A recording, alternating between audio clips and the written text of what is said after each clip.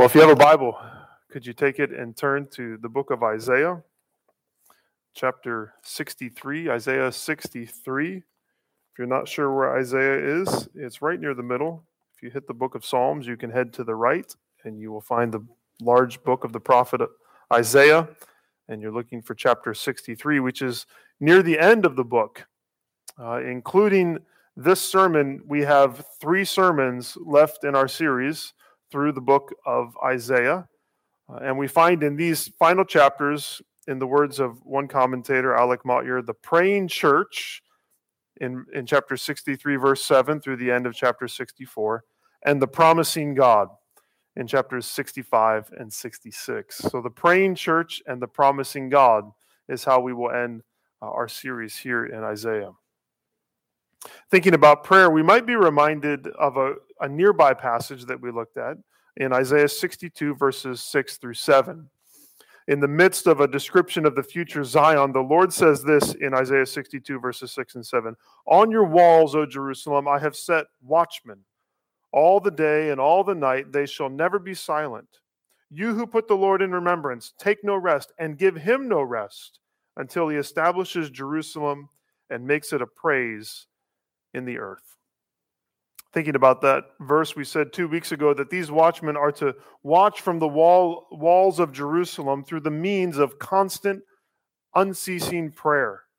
They are to be like Simeon and Anna in Luke chapter 2, who were earnestly and ceaselessly watching for and praying for the coming of the Messiah and the fullness of his kingdom. And as we come to Isaiah 63, verse 7 through the end of chapter 64, it would seem that we have actually a prayer of one of these watchmen. And in fact, it's a prayer of Isaiah himself. This is Isaiah's prayer. As we look more closely at this prayer and we think about how it speaks to us today, I believe it would be helpful to consider how this prayer is answering questions like, how do we pray as we wait? Or maybe, how do we pray knowing who God is and what he has done and what he will do? How do we pray in the midst of all those things? For Isaiah, this was looking back to the exodus of God's people from Egypt, that great act of deliverance that Israel always was hearkening back to. Looking back to that and remembering who God is. But it was also looking at both the coming exile of he and his fellow Israelites to Babylon and the promised deliverance that was going to come when they left Babylon. And of course, he's also looking for the coming of the Messiah, the sovereign king, the suffering servant, the anointed conqueror who would rescue and then redeem his people. Isaiah is looking back at these things. He's looking forward to certain things. He's waiting for things to come. And while our situation is much different from Isaiah's, it's also very much the same. How do we pray as we wait? How do we pray knowing who God is and what he has done and what he will do? Or we could say it this way: what does intercession look like in the already not yet of our day? Maybe you remember that phrase that we've used, the things that have already come about and the things that are not yet here. The fact that the kingdom is here and yet it is still coming. The fact that Christ has come and yet he is still coming. How do we pray in that tension? We know that Jesus, the Messiah, has come. He has purchased our redemption. We're delivered from sin and death through faith in the perfect life and sacrifice of Christ. And yet we're also in exile here in this Babylon. We've been delivered, but we're also waiting to be delivered fully at the coming of Jesus when he ushers in the fullness of his kingdom.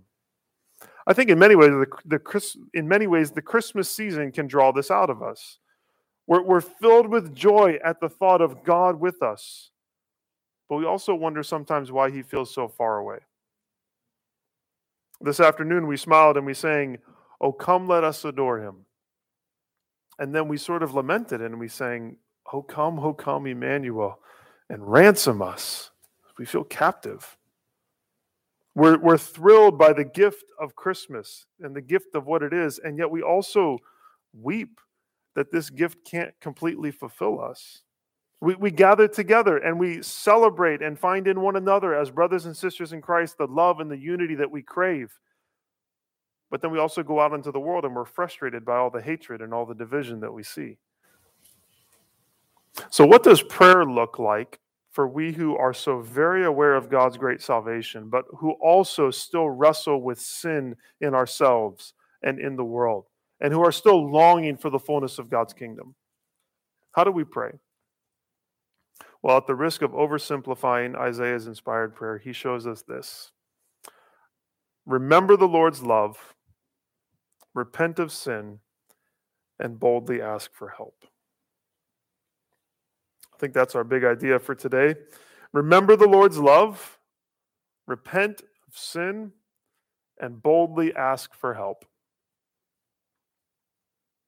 Now, I already said that may be a simplification. Remember the Lord's prayer, remember the Lord's love, repent of sin, and boldly ask for help. But I'd like to simplify it even further.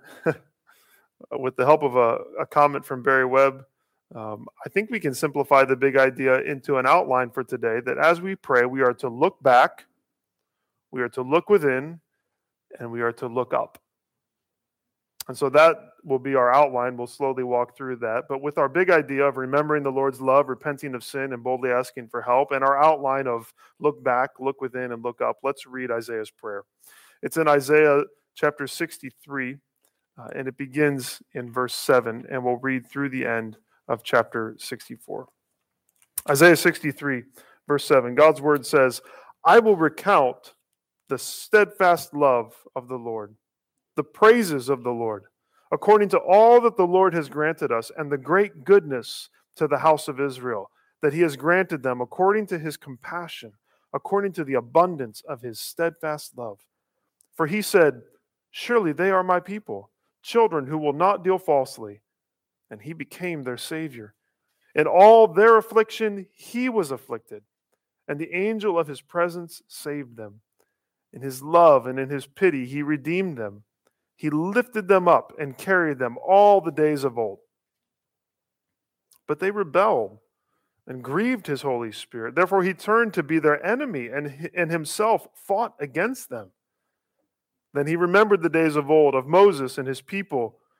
Where is he who brought them up out of the sea with the shepherds of his flock? Where is he who put in the midst of them his Holy Spirit, who caused his glorious arm to go at the right hand of Moses, who divided the waters before them to make for himself an everlasting name, who led them through the depths? Like a horse in the desert, they did not stumble.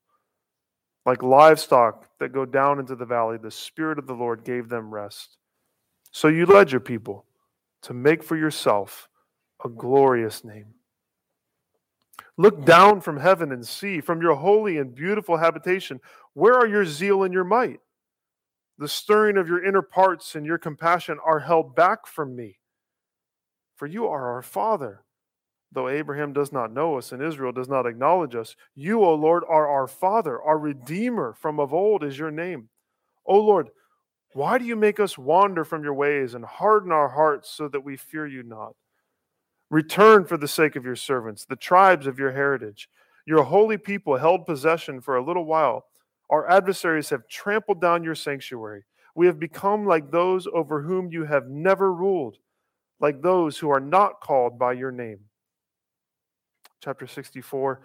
Oh, that you would rend the heavens and come down, that the mountains might quake at your presence, as when fire kindles brushwood and the fire causes water to boil, to make your name known to your adversaries, and that the nations might tremble at your presence. When you did awesome things that we did not look for, you came down. The mountains quaked at your presence. From of old, no one has heard or perceived by the ear. No eye has seen a God besides you, who acts for those who wait for him. You meet him who joyfully works righteousness, those who remember you in your ways. Behold, you were angry, and we sinned. In our sins we have been a long time. And shall we be saved? We have all become like one who is unclean, and all our righteous deeds are like a polluted garment. We all fade like a leaf, and our iniquities like the wind take us away. There is no one who calls upon your name, who rouses himself to take hold of you. For you have hidden your face from us, and have made us melt in the hand of our iniquities. But now, O Lord, you are our Father.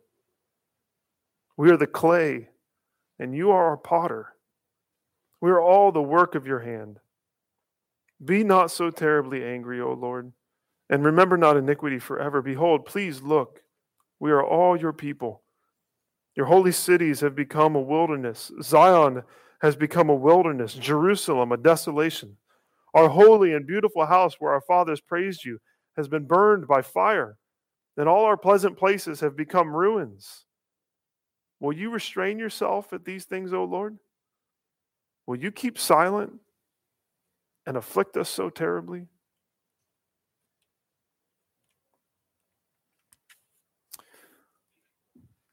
You see the danger of trying to summarize this prayer in a sentence, of saying that it is simply remember the Lord's love, repent of sin, and boldly ask for help. But we'll try our best to walk through that. As we think about how we pray while we wait, how we can be watchmen and watchwomen like Isaiah, we see first in Isaiah 63, 7 through 9, that we must look back. Look back. The contrast between verses 6 and 7 is striking. Our passage from last Sunday, you'll remember, ended with Jesus announcing these words: I trampled down the peoples in my anger. I made them drunk in my wrath, and I poured out their lifeblood on the earth. And now Isaiah opens his prayers by saying what? I will recount the steadfast love of the Lord. In the light of the reality of God's final just judgment, Isaiah looks back and remembers the covenant love of God. He's not denying the day of vengeance and the wrath of God, but he is holding it up next to the love of God that he has read about in the scriptures and that he has seen in his own life and in the life of his people Israel. And he's holding them together in front of his face. Considering that this is a prayer, it's interesting to see actually how these words are not directly addressed to God.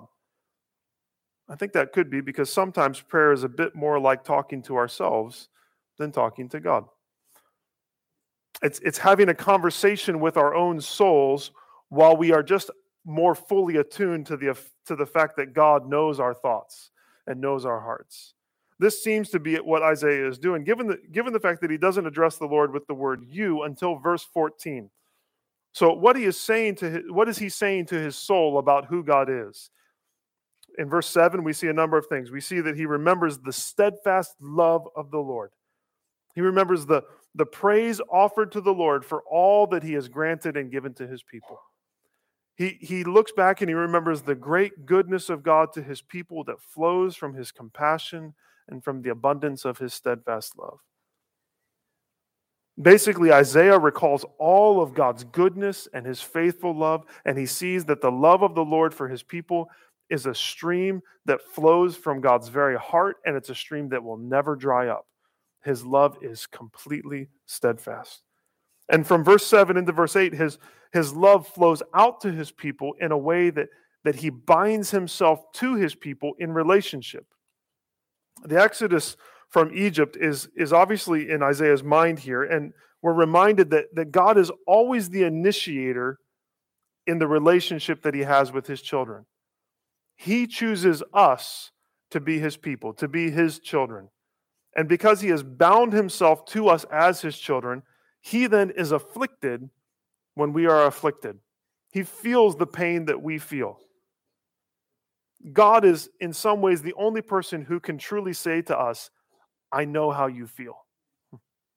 Because the purity of his love towards us means that all of the heartache that we face becomes his own in the deepest way possible.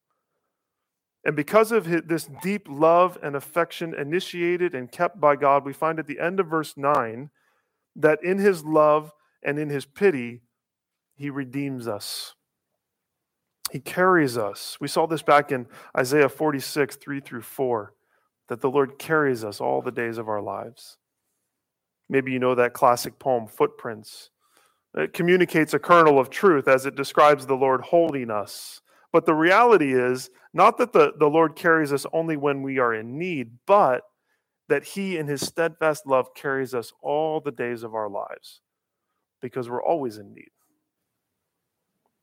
Isaiah, like so many throughout the Old Testament, looked back to the Exodus from Egypt as the clearest example of the love and the power of God to redeem his people. And yet for we who are in Christ, the greater Exodus has come through the coming of Jesus. His incarnation and his life, his death and his resurrection shine forth as a bright reminder of the steadfast love of the Lord, of his goodness and his compassion, reaching out to redeem us and adopt us as his children and then carry us for our whole lives, to pick us up and take us all the way into the new kingdom. And so we're to look back. We can look back at the Exodus if we want, but even more so, we're to look back at the great work of salvation that God has initiated through Jesus. And we're to allow the truth of that and the reality of God's steadfast love shown to us in Christ to shape how we pray. We often say that prayer begins with adoration or praise. And when I say to look back, that's essentially the same thing. If we can look back and behold the depth of God's love, a love that caused the Father to send the Son to be the Savior of the world and to send his Spirit to live within us, if we can hold that understanding of God in our minds as we come into prayer, then it's going to shape how we approach him, especially when he feels very far from us. We'll be reminded that God is the one who spared not his own Son, but delivered him up for us also. How will he not also with him freely give us all things? We'll remember that it was when we were without strength that God sent Jesus at the right time. And so, of course, he's going to do it again. In the not yet frustrations of this world, if we can call to mind God's goodness, then we will be strengthened to watch and to wait, and to watch and to wait with confidence. Confidence to know that if he has come in Christ, he will come again and help us in the moment of need that we have. So as we pray, we look back. And as we look back on who God is, primarily in his love, but also in his justice, we are also driven to look within. To look within. We see this in chapter 63, verses 10 through 14, but it's elsewhere in this prayer as well. But we look within. This is the season for shopping. It's the season for making lists of things that you want. And it's a joy, isn't it, to give and to receive gifts. But it's also true that these activities can cause us to see what we don't have. I've told you before that walking through the mall has a way of making me less and less content because I compare what's in the shop window to what's in my closet or what's in my home, and I feel like I'm missing something, Well, in a much more healthy way, when we look back at the love of God and consider the fullness of his character in all of its grace and justice, we start to look within and we see how far short we fall of his glory. I think this seems to be what happens in verse 10. Isaiah says, "But they rebelled and grieved his Holy Spirit. Therefore he turned to be their enemy and himself fought against them." Isaiah knew that the people of the Exodus were much like the people of his own day, much like himself, that they rebelled against the Lord and refused to listen to the promptings of his Spirit, even after having witnessed his great salvation. He looked within his people and saw their sin, and he knew that they too had turned away from God's faithful love. Seeing the sin of he and his people, Isaiah acknowledges how this sin has caused the Lord not to pursue them in steadfast love, but instead to turn against them as his enemies and to fight against them instead of fighting for them. It's a bold statement there in verse 10. Therefore, he turned to be their enemy and himself fought against them. Alec Motyer offers a helpful but sobering insight on this verse when he writes this: "The truth that God hates the sin but loves the sinner needs the balance and corrective of enmity passages such as these. In the ultimate, sinner and sin cannot be simply held apart. If we persist in our sin, we prove to be God's enemies, and he will fight against us." Knowing this helps us when we arrive at verses like verse 17, where it said that the Lord hardens our hearts and makes us wander away. We don't need to explain these things away, but we need to rather acknowledge that if we in our sin work against the Lord, he's going to work against us. And yet, quick on the heels of verse 10, we're reminded of God's ever-pursuing love.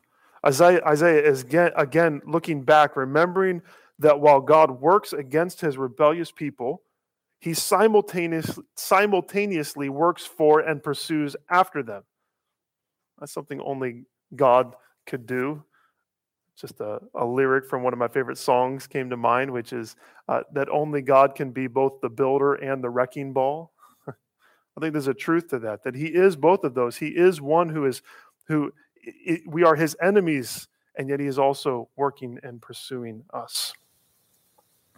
And so we see this tension that's here, and Isaiah is wrestling with this tension. And so we look at verse 10 and we see that Isaiah remembers in verse 11 that the Lord remembers, that God in his justice remembers mercy. And so Isaiah is asking for the power of the Exodus of the past to be a reality in his present. He's asking for God's strong arm that he saw in the past to show up now and save him and his people. Verse 11 contains the first of a significant number of questions, actually, that Isaiah asks in this prayer. As this combination of looking back and looking within leads him to wonder, where are you, Lord? Where is the God who parted the Red Sea? Where's the God who saved with a strong arm? As I was thinking about Isaiah's prayer, I wondered, do we feel the freedom to ask questions in our prayers? To look back and wonder where the arm of God's salvation is in the present? In our prayers, are we always making statements to the Lord? Or do we allow ourselves to wonder what in the world he's doing? It's hard to imagine being aware of the depth of God's character and the reality of our sin and the sin of those around us, and then not come to God with questions. It's okay to ask questions as you pray. And these are not the last of Isaiah's questions, but we see beginning in verse 15 that he not only looks back and looks within, but he shows us also how to look up. How to look up. And we see this in chapter 63, verse 15, all the way through the end of chapter 64, verse 12. Look up. I think there are actually two key requests in this section. The first is in 63:15, look down from heaven and see. And the second is in 64:1, oh, that you would rend the heavens and come down. So let's think about in chapter 63, verses 15 through 19, that Isaiah is praying this. Look down with pity. Look down, Lord, with pity on us. There's so much deep passion in these verses. The more I read it, the more passion I see.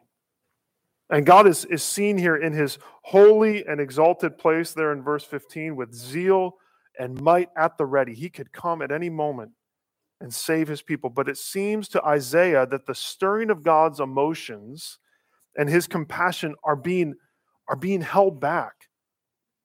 That God can't help his people in some way because he's suppressing his desire to do so. That's how Isaiah understands it.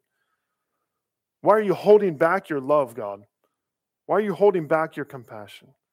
And so Isaiah, feeling that, reminds the Lord of the relationship between he and Israel, that he's a father of this nation. And whether Abraham or Israel know this people, God knows Abraham and God knows Israel and God knows them.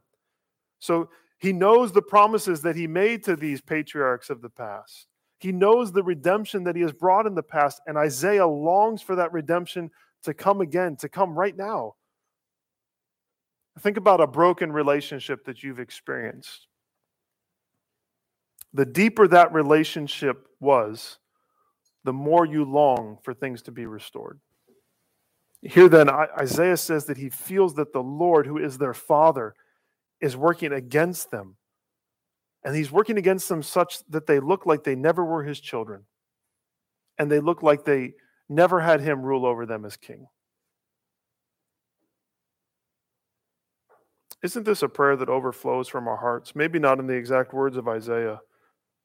But are there not times when we know God's love and salvation and redemption, and we're banking on this truth that he has made us his own people, and yet we feel like he is so far from us? And we feel like we've forgotten how to walk as his people. We feel like he was never our king. And we wonder why his heart seems so cold and why our hearts feel so hardened. into that frustration with ourselves and even with God's apparent absence, we cry out, "Look, Lord, look down on us with pity. Father, restore us to yourself. Remind us of your love. Teach us how to live like your people. Don't forsake us, God." Isaiah is asking, Lord, look down with pity. And as he looks up, he also prays in 64, 1 through 7, he says, "Come down with justice." Look down on us with pity, but also come down with justice. It's a little striking, but everything seems to rise to the surface in 64:1, and Isaiah says, "Oh Lord, that you would tear the heavens open and come down." You ever pray that way? He longs for God to come in power such that the mountains would quake and the justice of God would burn and consume all of his enemies and all sin, like we saw at the beginning of chapter 63. That his power would flash across the sky like lightning so that all the nations and all the enemies of God would see and tremble at the power of God working on behalf of his people. He looks back again in verses 3 and 4, remembering how mightily God worked on behalf of his people in the past. David in 2 Samuel 22 describes how God, it was like he was bending the heavens when he was coming down to rescue David. And in the Exodus and the parting of the Red Sea, it revealed God's power on behalf of those who wait for and trust in him. And Isaiah wanted to see that same kind of power wielded on behalf of Judah to keep them out of exile. And our hearts, too, sometimes long for God to come down and make everything right, to purify our hearts, to purify the church, to purify the world with his holy fire. We know the fearfulness of the day of God's vengeance, but we also know the rightness of God's righteous judgment. And sometimes we just want him to tear open the heavens and come down and make everything right. And Isaiah longs for that. And yet, while he longs for it, he also knows that if God does come in his might and his righteousness, then he and his people are going to be completely consumed. From the second half of verse 5 through verse 7, Isaiah again looks within at himself and at his people. And he wonders if maybe they've been sinful for just too long. And he shows how deeply he understands their sin and our sin. Those descriptions from the end of the second part of verse 5 through verse 7 help us understand our sin deeply. There's many pictures here. In our sin, Isaiah says we are unclean. We're like the leper. Our disease goes deep down and it corrupts everything that we are so that we could cry out all of our days, unclean, unclean. We see in verse 6 that even our righteous deeds are like a filthy garment. Literally, the word refers to clothes that have been stained with menstrual blood. Motyer says that these discharges were linked with procreation and were associated closely with the fall. Therefore, he says, even what we might consider to be in our favor flows from a fallen nature. In our sin, Isaiah says, we're like the leaves that so recently fell to the ground and were taken away by the wind. Our sin brings death, causes us to decay, and we're easily swept away by God's judgment.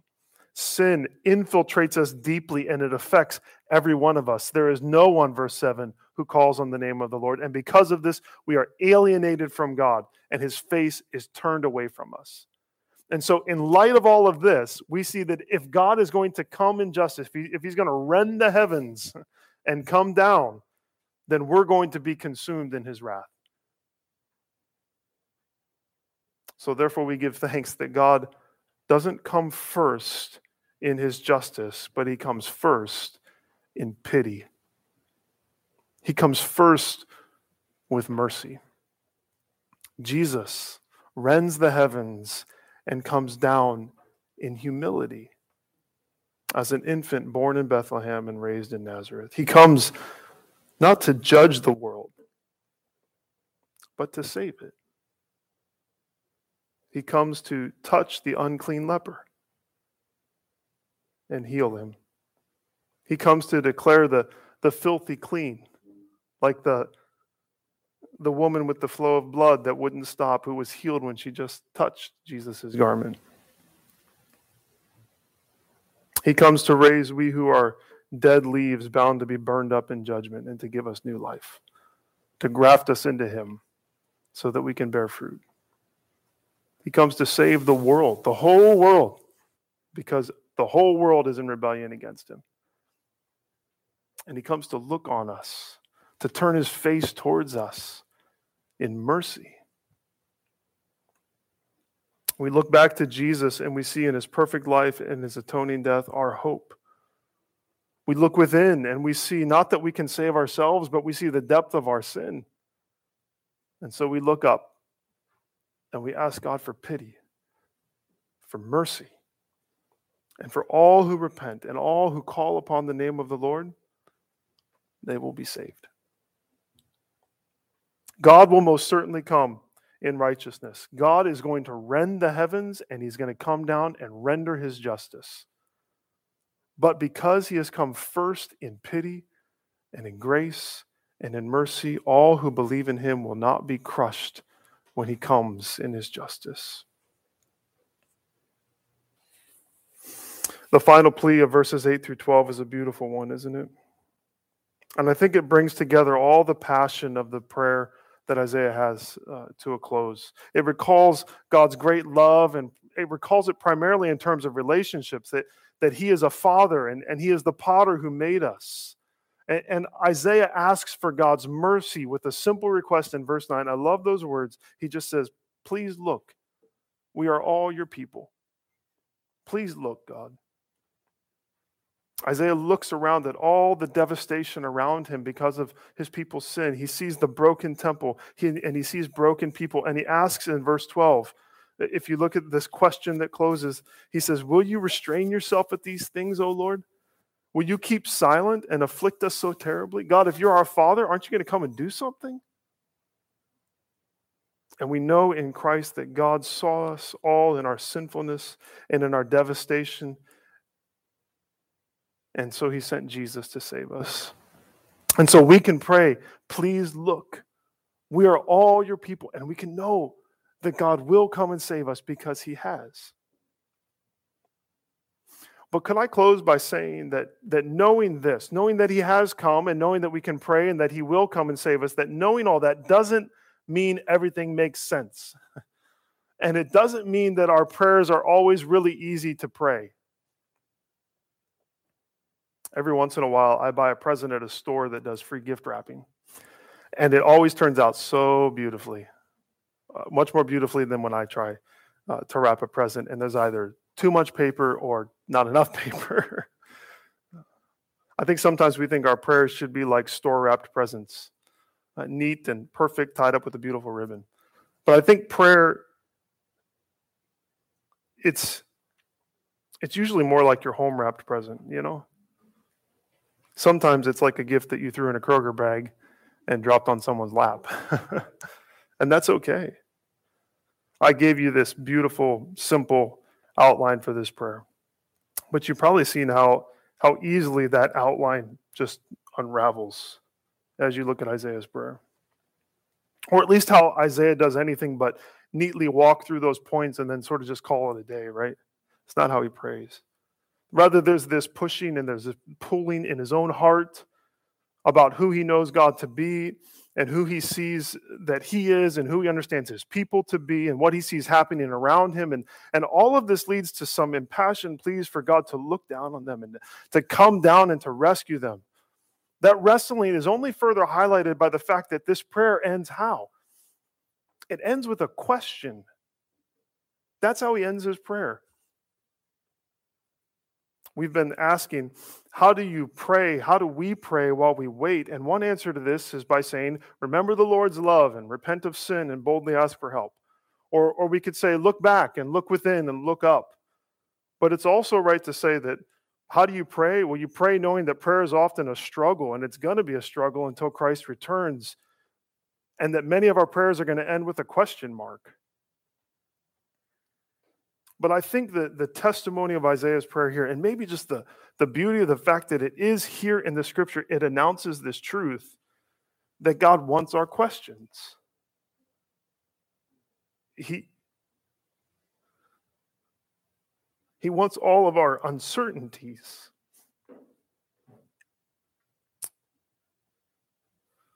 He wants us to look back on who he is, to look within at our own sin, to look up to him for pity and for justice, and then to tell him when the picture of the past doesn't look like our present. He wants us to tell him when he feels cold and distant from us. He wants us to ask him to rescue us, and then he wants us to wonder why he doesn't. He wants your Kroger bag prayer.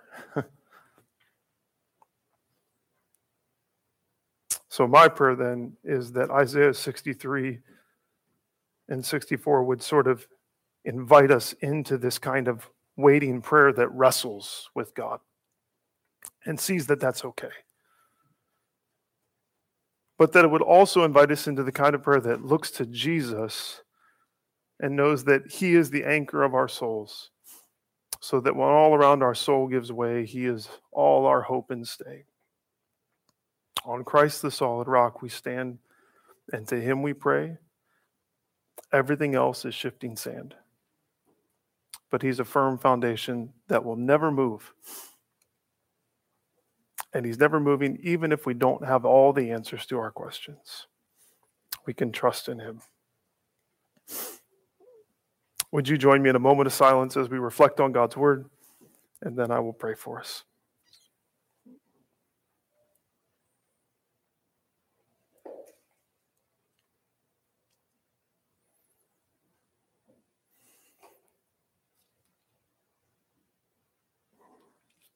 Father, we thank you for this prayer that teaches us how to pray as we wait. Lord, that calls us to look back and remember the greatness of your salvation and the depth of your love and the relationship that you've brought us into by your grace and through Christ. That calls us to see how deep our sin is, but also how deep your love is for us. It calls us to look up to you, to seek your pity and to seek your justice. And Lord, also just to ask all of our questions. And know that even if we don't get answers here and now, that the answers will come. And we know that because of Christ. We know that he has come as the perfect expression of who you are. And that it's in him that heaven's peace and perfect justice kiss this guilty world in love.